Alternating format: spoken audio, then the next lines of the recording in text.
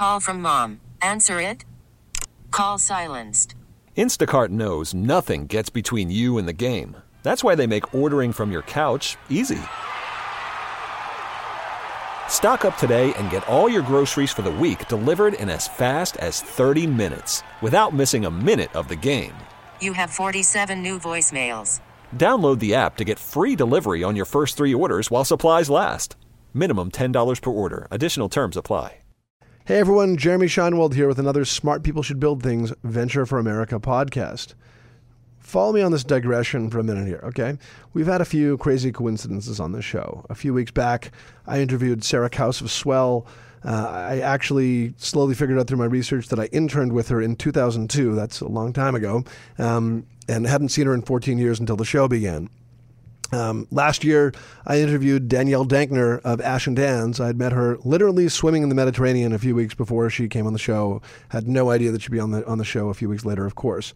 Anyway, this morning, I was biking up towards the GW Bridge and was worrying about whether I'd get back in time for the podcast when I was gently tapped by a 2004 Camry, which was turning to park.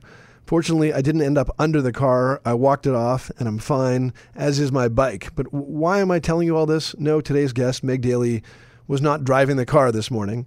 However, she was in a bike accident a few years back where she broke both of her arms, and while that isn't a lot of fun, it led her to start Miami's Underline, which is a urban park. It'll become a 10-mile bike trail under the city's metro rail line, and part of it is civic beautification, and part of it is creating a safe space for bikers, which is now something I appreciate even more. Meg is a media and marketing entrepreneur where she spent more than a decade at her own firm before launching the $120 million initiative to revitalize this metro rail corridor, a task that depends on a dizzying array of skills from fundraising and lobbying to engaging architects, running feasibility studies, and more. In some ways, she started bootstrapping this project, and it caught fire with government officials and Miami boosters, philanthropists, and more. Now the Underline is a movement, and groundbreaking on the first mile is in the not-so-distant future.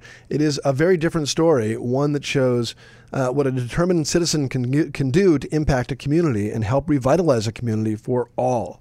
It's a message which dovetails beautifully with Venture for America, which is also helping to revitalize Miami and other U.S. cities, including Detroit, Philadelphia, Baltimore, Cleveland, and more. Venture for America is a fellowship program for enterprising recent college graduates who launch their careers as entrepreneurs. After 5 weeks of training, Venture for America fellows spend 2 years in the trenches of a startup in an emerging U.S. city where they learn how to contribute to a high-growth business. Afterwards, VFA provides the mentorship, network, and resources fellows need to become entrepreneurs. To learn more about Venture for America and support our work, you can visit ventureforamerica.org. And please, if you are enjoying the show, and only if you're enjoying the show, but if you're not, why are you listening? Like us on iTunes and make sure you're subscribing on iTunes as well. You can follow me on Twitter at Jeremy Scheinwald and friend me on LinkedIn. Always happy to help out some fellow entrepreneurs, and I've actually done that. A couple of people since I started the show have reached out to me, and I've been trying to give them a little bit of help. Anyway, before we get to the show, I do want to take a minute and thank our sponsor. Support for Smart People Should Build Things is brought to you by Wix.com. A great web presence is essential to running a successful business, as I'm sure you know. If you have a new idea or just need to upgrade your website, check out Wix.com. When you're running your own business, you're bound to be busy, too busy worrying about your budget, busy scheduling appointments, busy, probably just a little too busy to build that website. And because you're so busy, it has to be easy, and that's where Wix.com comes in. With Wix.com, it's easy and, best yet, it's free. Millions of entrepreneurs create their own professional websites using Wix.com, and the results are stunning. Wix gives you access to hundreds of customizable templates and easy drag-and-drop tools. You can get up and running today. You can go to Wix.com and sign up for an entirely free account. No credit card required. It's easy, and the result is stunning. Go to Wix.com today. And now, here is our interview with Meg Daly. Welcome to Smart People Should Build Things, the Venture for America podcast.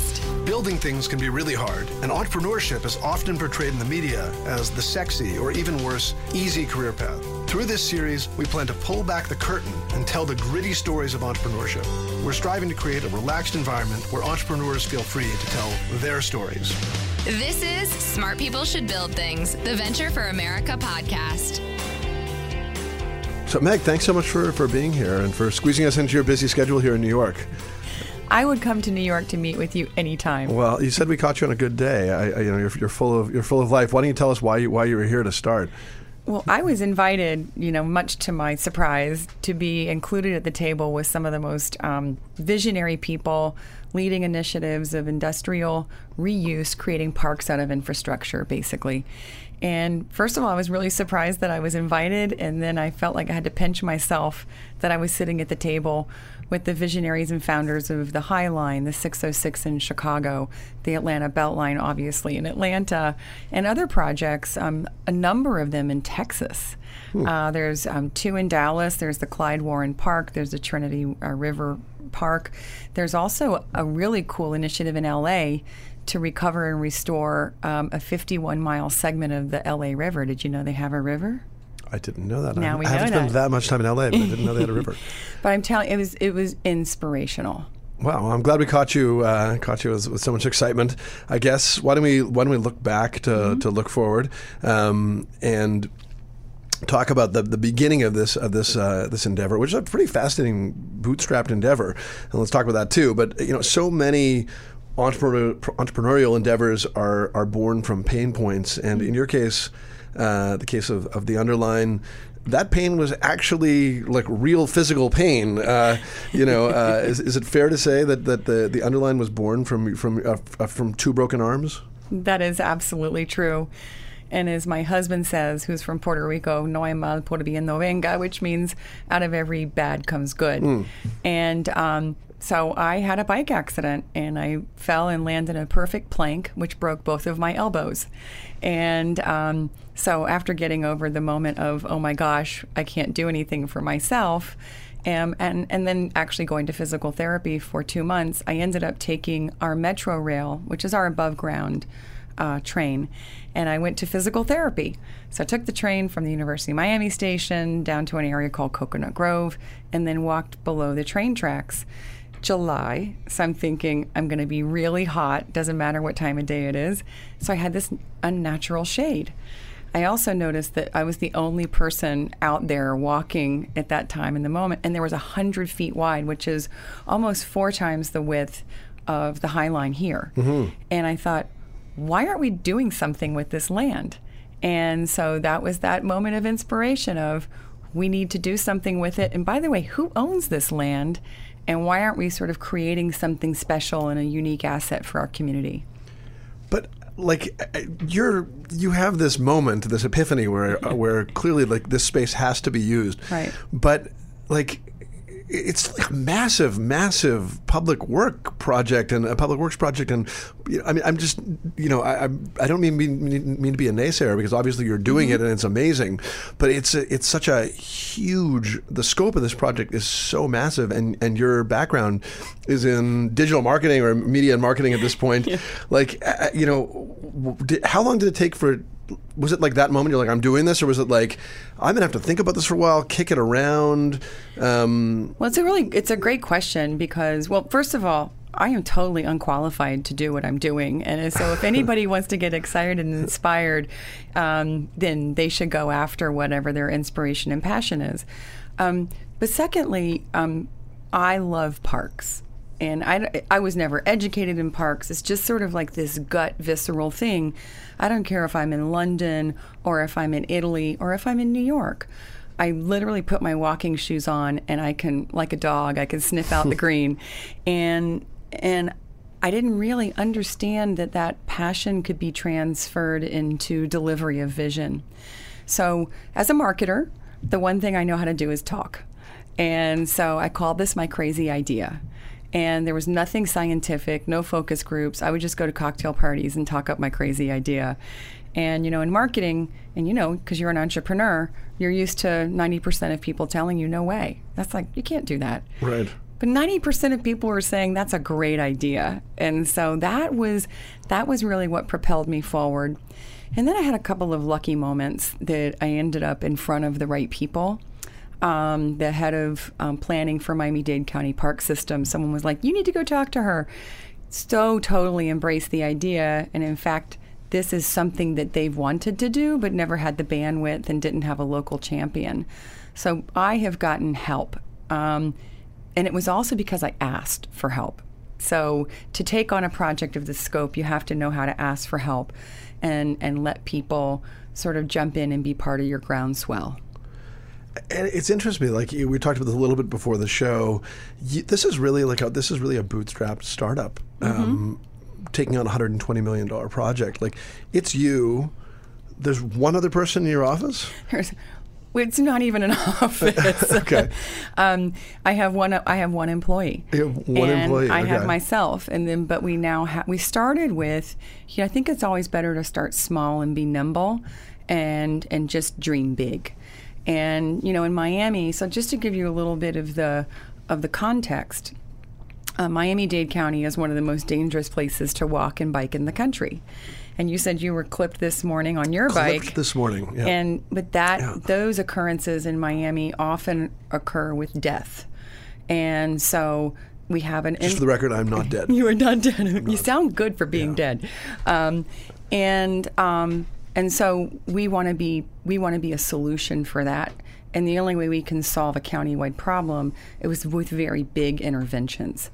And so when we took this to the political realm, because this is county-owned land, we have 13 commissioners as well as one mayor. One after one, they said, this is something that makes sense. It's green space. It's health impact. There's an economic impact story. It's bicycle and pedestrian safety. It's utility of sort of a dead asset below Metro Rail. And so sort of like, wow, how often do you bat 1,000, right? And so that was good.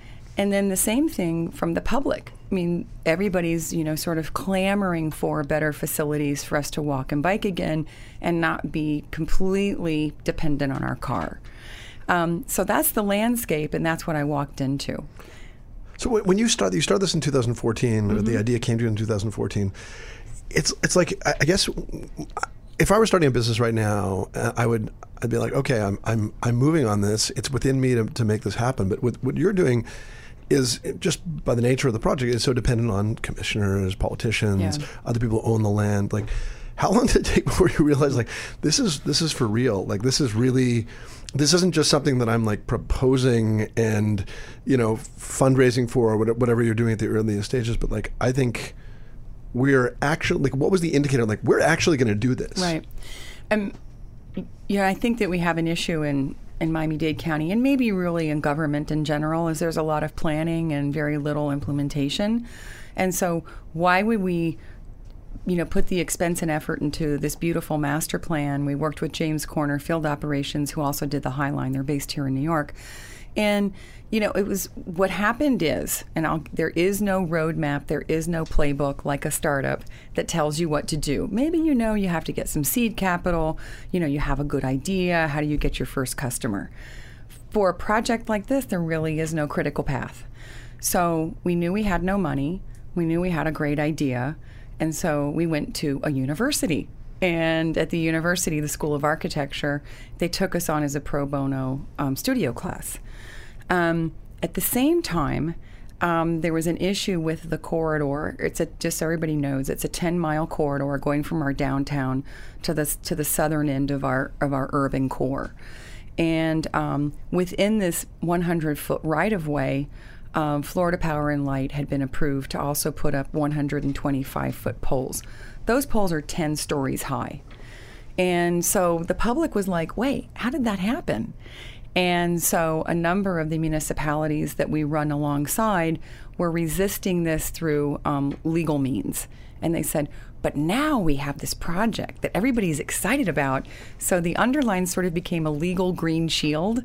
Like all of those things that you have approved in the past on this dead space is now going to be an activated green space. So, whoa, stop what you're doing. So suddenly all the people are like, oh, you need to get an endorsement from the city of Miami. And I'm like, yeah, sure. How do you do that? And they're like, oh, you get a resolution and you get a sponsor. I'm like, great. How do you do that? I had a lot of people telling me what to do and me having no idea how to do it. And they were sort of like driving me through this political process, and I would just go do it. Right. So that's the bootstrap part. So the path is just emerging. It's just like a very logical, path, and you're sort of being shepherded along because people are so excited about it. Was there any, as they say, NIMBY? Was there any not in my backyard? Did anyone say like, this is just, go do this somewhere else? Or was there any opposition to this? To draw a picture with words, just so you know what this looks like. By the way, our website is theunderline.org, and you can see them. Most of the corridor, it runs parallel to a major arterial, which is called US 1, which is a federal road. It operates at 2 times capacity. And then so when it runs below transit, next to this major arterial, and then it backs up to everything from single-family residential to commercial. So this is still in a very sort of working, functional space. And the people who back up to it have put fences up because it's not lit, it's not safe. There is a homeless population. It's not used very well, and it's not activated. So what happens is, and we've seen it throughout the country, is when you put a beautiful green space in to these backyards that are fenced off, they take their wall down. Because guess what? They just got a new backyard or new front yard that didn't exist there before. So they attach to the amenity and become part of it. And I would like to say that really precedent from other great projects throughout not just this country, throughout the world, have really greased the wheels for us. So, we have really good stories to tell. So the NIMBY phenomenon has really been limited, and that's surprising, because this is unknown. Politically, I don't think I've ever seen at the county commission when we were endorsed, it was co-sponsored by every commissioner and it was unanimous. I think the last time that happened was when Mother Teresa came into Miami. And I'm being serious. So I think that we're at a special place in time that we're open to change, because Miami has developed so quickly. And we have these beautiful assets. We're bounded by water at Biscayne Bay as well as by the Everglades. And we now have this return to the city. And so that city is being built without a plan for parks. And everybody's like, we don't have a land acquisition cost here. So they see the benefit. I'm trying to think of who. I'd like to find the guy, the county commissioner who's saying "not in my backyard." Mother Teresa, get out of here. The only group I could possibly think of, I was like, who would be opposed to this? Because there's always some group that's opposed to it. I was like, maybe parents are worried about like bikers whizzing by there. I don't know, but it seems like no one is. So why am I even mentioning it? No, and to your point, we had public meetings, and so we had just before we ever put pencil to paper with the design team. We had 3 public meetings. And so along 10 miles, it was like basically every 3 miles, we would pick a site that was free, that was accessible by transit and walking and biking, and could hold 150 people. We literally rolled out big sheets of paper and had people take up Sharpies and tell us what they want. And then we compiled that information. We did surveys. We accosted people at supermarkets where you fill out this survey. We had so many public events so that people could come out and really see that our intentions were good. We don't have a financial opportunity here. This is really sort of for the good for the community. People are concerned about crossing the streets. Every intersection along this corridor is really designed for a car and not for me to walk or bike.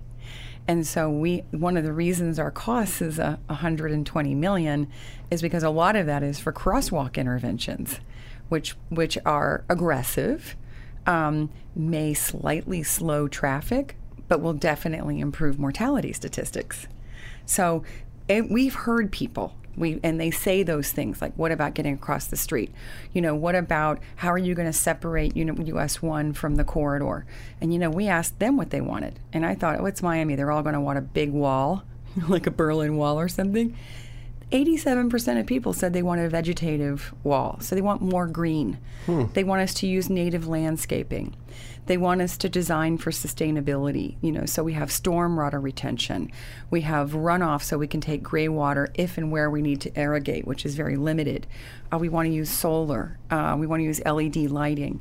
So it's really, I think, a technological opportunity of how to bring great ideas into cities and make them more sustainable while you're building out this infrastructure. I think you just answered my next question, but my next question really revolved around what did you learn from this project that you did from the process of public consultation that you didn't know prior to that? How was that informed and changed the design? Well, actually, let's just work from the baseline that I know nothing. Okay. And I had never been to a public meeting. I had never been to a commission meeting in my life. And then I had to run them. And I had a lot of help from the Parks Department because they run them all the time. But we were the facilitators. Friends of the Underline put on every public meeting. And you know what? We took it very seriously because I'm a citizen. Why should we go into a vacuum in an ivory tower and design without information, right?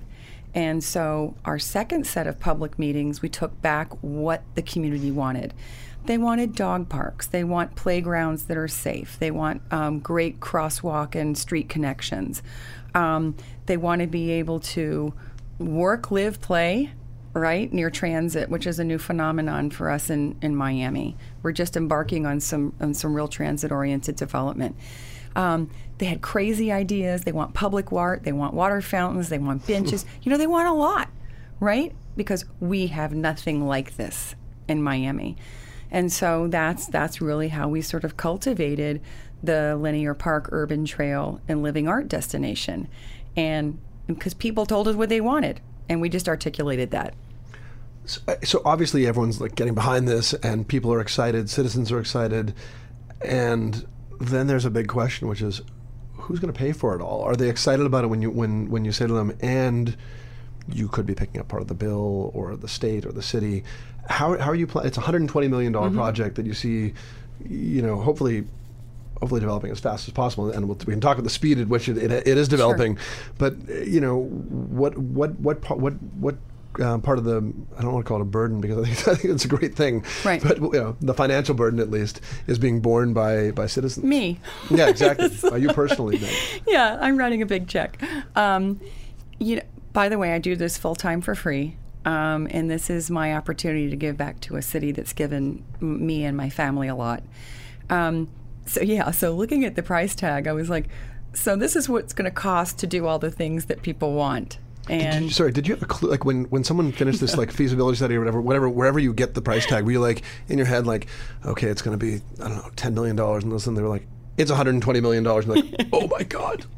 Tell me about that moment, and then we can go back. So I'd love to interrupt. I mentioned to you that I'm an entrepreneur. I had my own marketing firm for years, and I believe in numbers, and numbers tell you the truth. So you may have a dream, but it has to be deliverable. And so what did I do? We took that number. We knew it might end up in that range. It was a little bit higher than we expected. And we tested it against other projects that have been implemented. And the Atlanta Beltline, which is a 22-mile loop that includes mass transit and trail. I mean, their trail component is $14 million a mile. So our $12 million a mile, that's kind of close. Mm-hmm. The Indianapolis Cultural Trail, very close. So we're really in that sweet spot of trail amenities. But what goes into that is some of those projects are 25 feet wide. We're 100 feet wide. So somehow we're sort of actually getting value at this very high price tag. But it includes 2 trails, one for pedestrians, one for bicyclists, separated. It's the best safety condition. All of those, cool things that make it usable. Lighting. Some of these trails are being built without lighting. We're getting transportation dollars, so this has to be a 24/7, 365. Okay, so that's what the product is. Got it. We value engineered it, try to figure out where we can not cut corners, but make sure that we've really looked at it with an intelligent eye. So we broke it down into pieces. And so when you look at things in phases, it's that they're more digestible nuggets. So the first phase that we have, and we're fully funded for the first phase, is $7.5 million. And that's all public money. We've raised an additional $1.5 million privately. The $7.5 million, and this is a very interesting thing, and I think unique to these types of projects, that there is absolutely no one funding source. You can't go knock on the door of DOT, I'm building a road, and I know you have funding for roads. So we have transportation dollars, we have municipal dollars, we have over $3 million from the county from road impact fees. They've never designated road impact fees for building trails. And then we have another, so it's two from the state, which is also transportation dollars. And then we have a grant from the Knight Foundation for our outdoor gym at Brickell. And then we just got another private donation from Swire Properties. They're building a 5-block, over $1 billion project, which directly abuts the corridor. So they just gave us our first large donation from the private sector of $600,000. Does that include, is there a cost of acquisition of land, or is it, are they saying like, no, here you go, use it, it's all there? And Why not? Honestly, that's usually the deal breaker, right? Because any Rails to Trails project, it's still owned by the rail. Right. And so they have they can really set their price. It's not competitive. And so since it's all owned by the county, and that happened in the 80s to build Metro Rail, it was purchased with 80% federal dollars, 10% state, and 10% county at that time. So here's my layers of who we report to. We have the county as our first agency that we report to because they own the land. And so that's set up by the mayor and 13 commissioners. But we also front 3 municipalities, City of Miami, Coral Gables, and South Miami, all with their own governance structures. But we also have to report to the state because we now have state dollars, and this is all managed by FTA, which is Federal Transit Authority. So I live with a lot of acronyms. I mean, I'm not an anti-government kind of person, but I am an anti-bureaucracy kind of person. Yeah. And I think that I would have given up as soon as I realized how many agencies were involved. Like I couldn't imagine trying to navigate and get all the approvals, and it must require so much stamina to go through all that. And then things can occasionally just flip the other way. So like when doing my research, there was supposed to be $2 million in state funding for this project, and then the governor vetoed $2 million in state funding. He ultimately came around and agreed to it again, but a year later, yeah. So like, what kind of? I mean, just tell me about that process. Like, what kind of impact does that have on the project? Where you're like, okay, we're expecting $2 million, we don't get it. Where you're like, yeah, we know it's just politics; it'll come around, or was it like we got to start looking somewhere else? Take us through like that significant battleground. Well, our strategy was to not put all of our eggs in one basket because there is no singular funding source. So while we were working at the state level, hopping on very expensive flights to Tallahassee, American Airlines, you need to work on that. $500 to fly to Tallahassee and then to walk the halls and, sort of say we had a very, again, last year, when we went to Tallahassee, we have something called the Day Delegation, which is our legislature. And, our legislative representatives, no one had heard about the underline. And they're like, oh, but you need to be a day delegation priority. I'm like, really? How do you do that? You're getting it, right? I do a lot of that. And we literally put roller skates on and went to everyone, knocked on every door. We were the only priority that was written in pencil and then highlighted. Everybody else had been typed up. And that's how we got that appropriation, which the governor vetoed. But you know what? We really didn't even blink because at the same time we were working on county funding, municipal park impact fees. We were working on all sorts of strategies. You have to have lots of balls in the air and management, and you sort of I get knocked down, I get back up again because you have to go to work the next day and try to get that next buck. So why did the governor come around this year? Why did he veto it in the first place? What was he claiming? Just I don't want to spend the money. It really got political. Yeah. We were just part of a large basket that was vetoed. it'll take up too much fun time talking about other things. Okay. And then why did he come around? Again, that's a little bit of a mystery. Did he come around with all these other projects? Or was it just like, boom, the underline is worth it, we're appropriating this? Well, there's really two significant trail initiatives in Miami-Dade County right now. It's the underline as well as another trail initiative called Ludlam Trail. And both were vetoed. So Misery Loves Company. And the next year we were both approved. And so we're all sort of scratching our heads, how did that happen? But we did have really, really strong support from our legislators. They really went on a limb for us. Who knows what went on in the back room? I don't have to know. Rooms.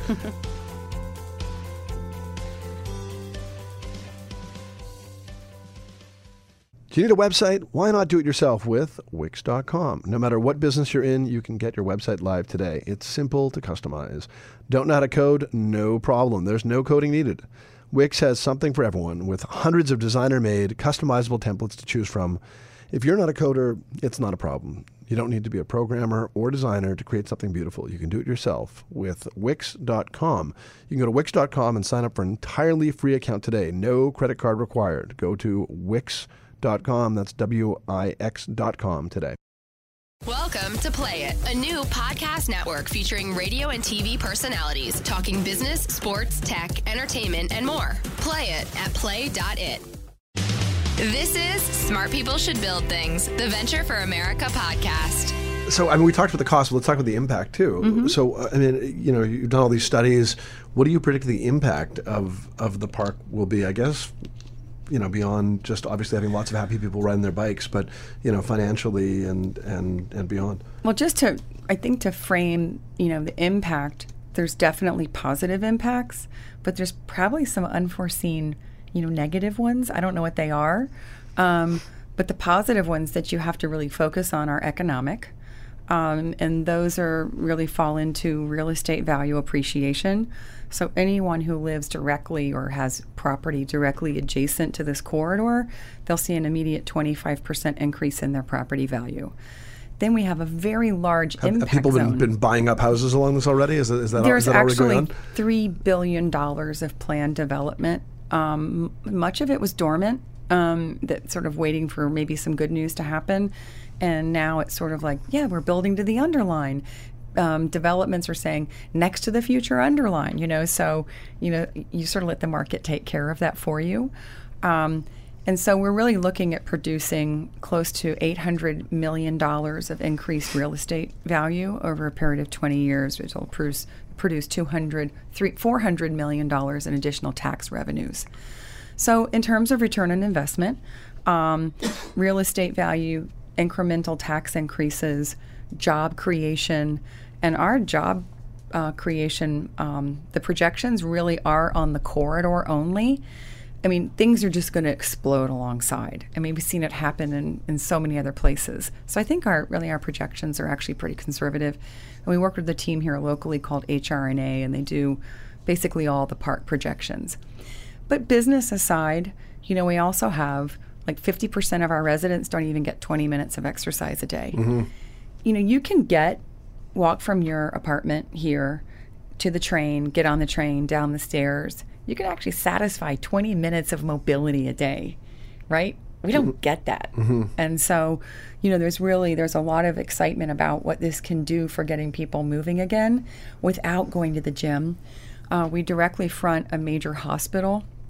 South Miami Hospital is right on the corridor, and they're actually contemplating building out on their own property a park that they would make public during the day. So this whole thing like, wow, we're actually expanding our fabric, and so we have this halo zone where other good things are happening. And then, there's this sort of like connectivity, taking a space and turning it into a place. Right now, you just sort of walk through the Brickell exit. You don't ever look at it as a destination, but if you create a beautiful amenity there, you now have this dead space that's now a place that people can connect in an urban context, and that's new for us too. Can you compare and contrast, running a nonprofit organization with running your own business? 12 years, I think it was 12 years as an entrepreneur on your own. is this, in some ways you're answerable to yourself in your own business. I mean, you're still answerable to yourself here, but you've got so many other stakeholders here. How have you found the contrast? Explain the contrast that you've experienced so far. Well, first I can say there's a lot that's transferable. One of the things I know how to do is really drive process. And I think that a good business person, knows how to say, okay, there's like 14 doors. I'm going to figure out the one to go through, and I'm going to go there fast. And I think that that's really helped our speed of delivery instead of going, oh my God, I'm timid, 14 doors, So you really have to make decisions quickly and go for them and seize opportunities. The other thing is marketing skills. I'm not an architect, I'm not an urban planner, but we can hire that talent. A lot of urban planners and architects aren't natural marketers, so I think that that's beneficial to our project. I had to get very comfortable with laying out financials, because when it's your own business, you don't have to tell anybody what your P&L and your balance sheet looks like or anything else. And the other thing that I would tell anyone listening, if you want to do a project of this scope, you better learn how to be comfortable with being uncomfortable. And I had to learn that really early. Transparency in everything, because this is really a public project. And so that private sector hat had to come off, and I had to say, everything I know is now yours. Are you working harder on this than you did in your own business? Are you working about the same level? I get up every morning, and about 6:30, I roll out of bed, have a café con leche, and I start working at 7 in the morning. And then there's a lot of people who say, did you really email me at 3 in the morning? So I wake up a lot of nights and I work at night. I am working really hard. But what's really the treasure of this? And I think I'm getting more back than I'm giving, because I have met the most remarkable people. I met you. I wouldn't have met you, right? That is true. I plan on visiting you and getting a tour of the. You're going to get it. Of the space sometime soon. My world, was sort of like, because my husband and I had retired. He sold his business, and I'm in the enviable place that I don't have to get a salary. And so, but we bought a house, we renovated a house, we talked about our dog a lot. Our kids had gone to college. They now both live here in New York. Hi, Sean. Hi, Alex. And so I had this moment that I was like, I can do this. And so, my father, my mother, they're great philanthropists. When I was a kid, if I didn't come back with 100 petitions signed, I didn't get a bologna sandwich. So somewhere in my DNA, there was like you have to give back. So this has been I've been, pushing it down, doing my business, taking care of our kids. So I feel really happy and excited every day, and I feel very young. I always say that, to be an entrepreneur, you don't just need an idea or money. Oftentimes people underestimate the amount of support you need and encouragement that you need from other people. And it sounds like you've gotten in a variety of different places. But was your family on board with this right away? Or are they like, Mom, or honey, or whatever it is, whatever you guys call each other, you're nuts? Well, I felt like I was nuts. I mean, I called this, the crazy project. But I think that, if you sort of have, I think crazy's good. A little bit of crazy is good, right? Because that's really where innovation comes from, and I think opportunity. And if we live within our own bandwidth every day, we're not breaking out, we're not giving back, and we're certainly not challenging ourselves. I did say that I feel young, and I'm 55 years old. And if anybody wants to know, this project needs to be done within 6, because I'm counting on having grandchildren. So yeah, a little bit of crazy, but I had enough people saying it was good and crazy. Right. And so with all of that sort of like patting on the back, it was this positive reinforcement that let me go out there and be crazy every day. But we were crazy enough that the University of Miami invested 3 design studios, probably $200,000 worth of pro bono time. Hogan Lovells, which happens to also be in New York, Washington, and Miami, have donated all of our legal time. I love my attorneys. Oh, this is another good comparison. I really didn't have any legal issues when I was in business. Didn't have to call my attorney for advice. I talk to attorneys all the time. back to playbook, there is no off-the-shelf articles of incorporation, right, that you can get from some legal doc site. Everything we've written is original. Everything from our MOU, Memorandum of Understanding, with the county, with the municipalities, with whomever. So, that is very different. This is a legal platform where we're building a park on top of county-owned land. So the law has to be in line. I love being crazy. We talked a lot about how quickly moving this entire project is, and I think that I read a whole bunch of I don't know how this is measured, but it was like, this is the fastest moving civic work or public work. Is there anything that could allow this? I mean, aside from politicians acting faster or something like that, but is there anything that where you feel like that could have allowed this to move faster, or maybe where there was a misstep where you're like, oh, if I would have known that, I could have done that a little differently at this point? Just coming out of this meetings today, in the past couple of days at Friends of the High Line, there was so much intel on the table that I wish I had known 2 years ago. There's a lot of very interesting financing models which you capture some of the value that you create, where you're going to say, oh, we're spinning off all this new tax revenue. Hey, make sure that you include us when it goes into your coffers, that a little bit goes back to us, so for maintenance and ongoing operations. But I have to tell you, I think that between our small, nimble group and the good guidance that we've gotten, we've mined just about every opportunity that we could. Going forward, I think it's going to take even more creativity. So we have this layered approach to funding, so you don't go home and cry when you get vetoed by the governor. You sort of applaud, wow, but we did get county funding. We're going to have to probably get, a substantial infusion from some sort of larger transportation component, which, by the way, I have a very interesting question for you. Would I like to sponsor this? Why do you personally? Why do you think we call walking and biking alternative transportation when we walked and biked before we drove? I'm not sure I have the answer to that. Is that rhetorical? I think it's rhetorical. That's where I'm going with that. Yeah. Okay. So you talked about the 6 years. You want to be a grandparent. I'm not sure I can help you with that. But I'm curious. Like, similar projects have taken about a decade to complete. We still have does the clock start? Is that a decade from conception, or is that a decade from like shovel in the ground? We are starting with January 2014 when we incorporated as a nonprofit. Okay. So from that date to today, we have raised $7.5 million of public funding, $1.5 million privately. We have completed in record time a master plan for 10 miles. Economic impact study, maintenance and management agreement with the county, lots of legal documents, 4,000 Facebook followers, 1,000 volunteers, a board of 17 with 60 subcommittee members. So yeah, I think we're moving really fast. Plus, by the time we get a shovel in the ground in the fall of 2017, that'll be less than 3 years from the date that we incorporated. And with that shovel in the ground, we will be the fastest implemented project of its scope ever.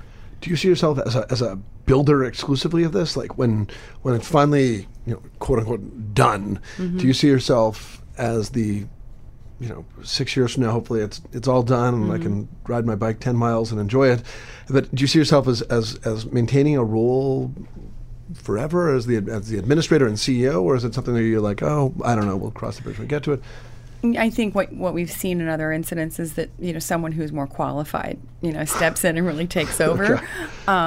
And I make no bones about my lack of qualifications. I also hope that Meg Daly disappears, because that means that the village really would have stepped up and that village will have helped build this. And so you have less of this one voice and one name.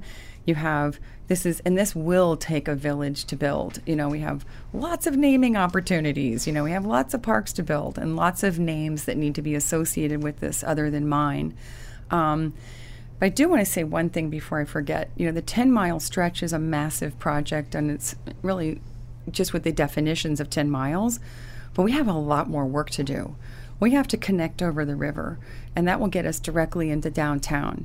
then we'll be going through an underserved population called Overtown, which when then go through there, then you're in the design district, Wynwood, some of the hottest, coolest areas in town. We're only 2 miles from there. We connect to another project called the Miami River Greenway. That'll get you to the airport. So we're really looking at how to make this a countywide initiative and get those connections right so all the hoses hook up in the right places and those things can take off coincidental to what we're doing. So we were talking about all the connections of the of the underline, and you mentioned earlier that there's another somewhat similar project. I can't remember the name. Ludlam Trail. Ludlam Trail. There you go. Where we connect. Is there? I don't mean explicit, like mean-spirited competition, but is there a spirit of competition between these two projects in that, like, you're competing for the same public dollars, share of heart in the community, et cetera? Well, and there's only so many buckets of funding, right? But that doesn't mean that two can't prevail. And I think that Miami has so much need, being one of the most dangerous places to walk and bike in the country. I think we can build the argument that our 10 miles plus their 6 is 16 miles now of connectivity. And I think that further drives that big vision that we so badly need. They're in a land acquisition mode, which is, sort of a different place because we're in a construction mode. But I have to tell you that since the underline came around, it's like now all these great ideas are sort of coming out of the closet, and we have a couple of foundations that are helping to drive that. One is the Miami Foundation, and they lead something called the Public Space Challenge. So like 500 people are coming up with their great ideas of how to create public spaces from, everything from bus benches to their corner park. And then the Knight Foundation, and we're based in Miami, as is Knight, so this is their hometown, and they really have 3 initiatives. One is journalism, obviously they were born from that, but the other one is city building, and then the third one is art initiatives. And we fit under 2, and I haven't spent much time talking about our art initiatives. I didn't mean to jump off your question, but art, we have a grant from Art Place Americas, and Art Place has granted us $200,000. It's a very large award for that organization.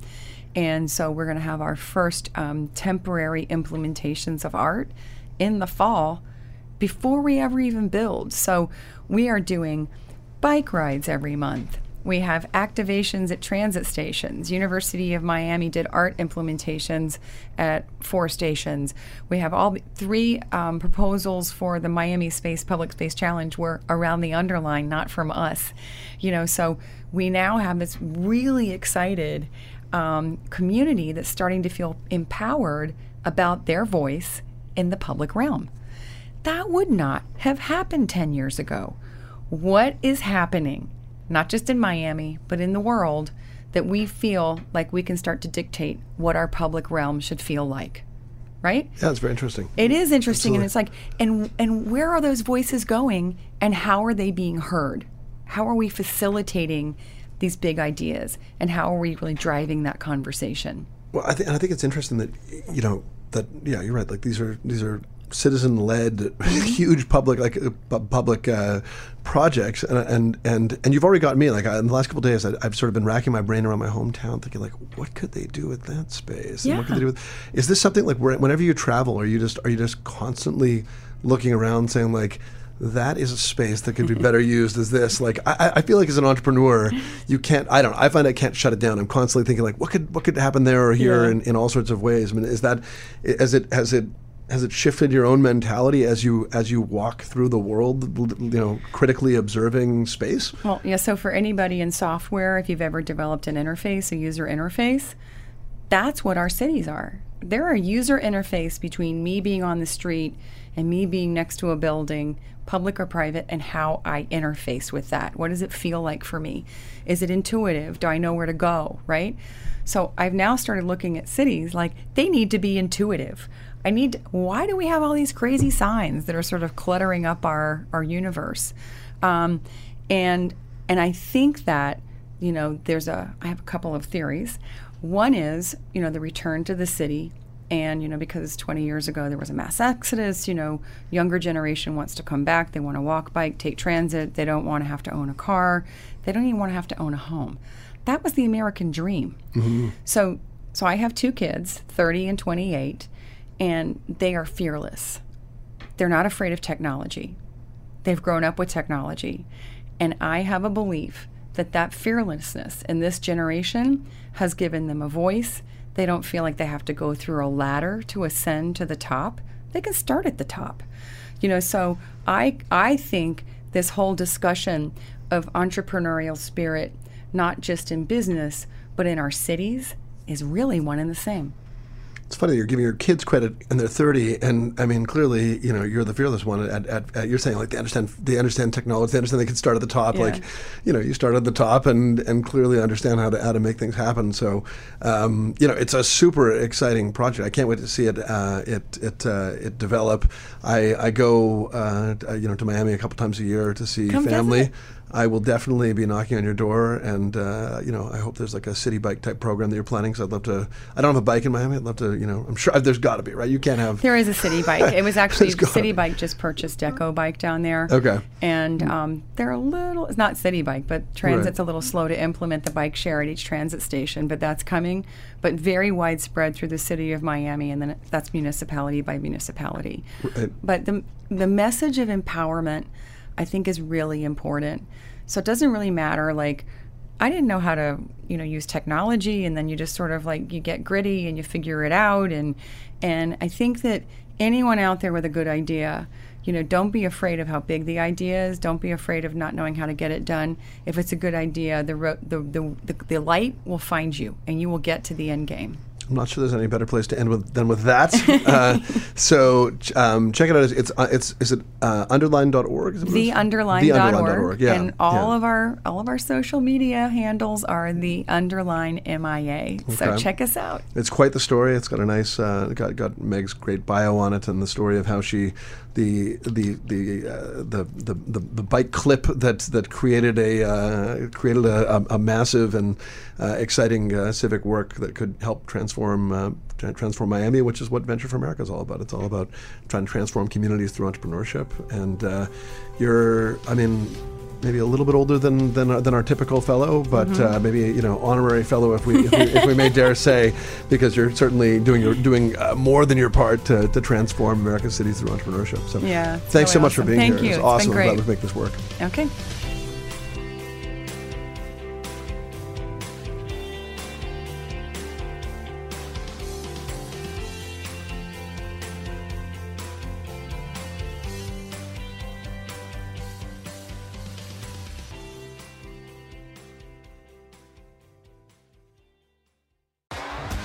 T-Mobile has invested billions to light up America's largest 5G network, from big cities to small towns, including right here in yours.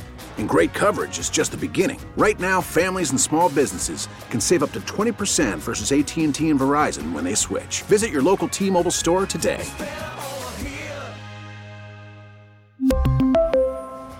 Plan savings with 3 lines of T-Mobile Essentials versus comparable available plans. Plan features and taxes and fees may vary.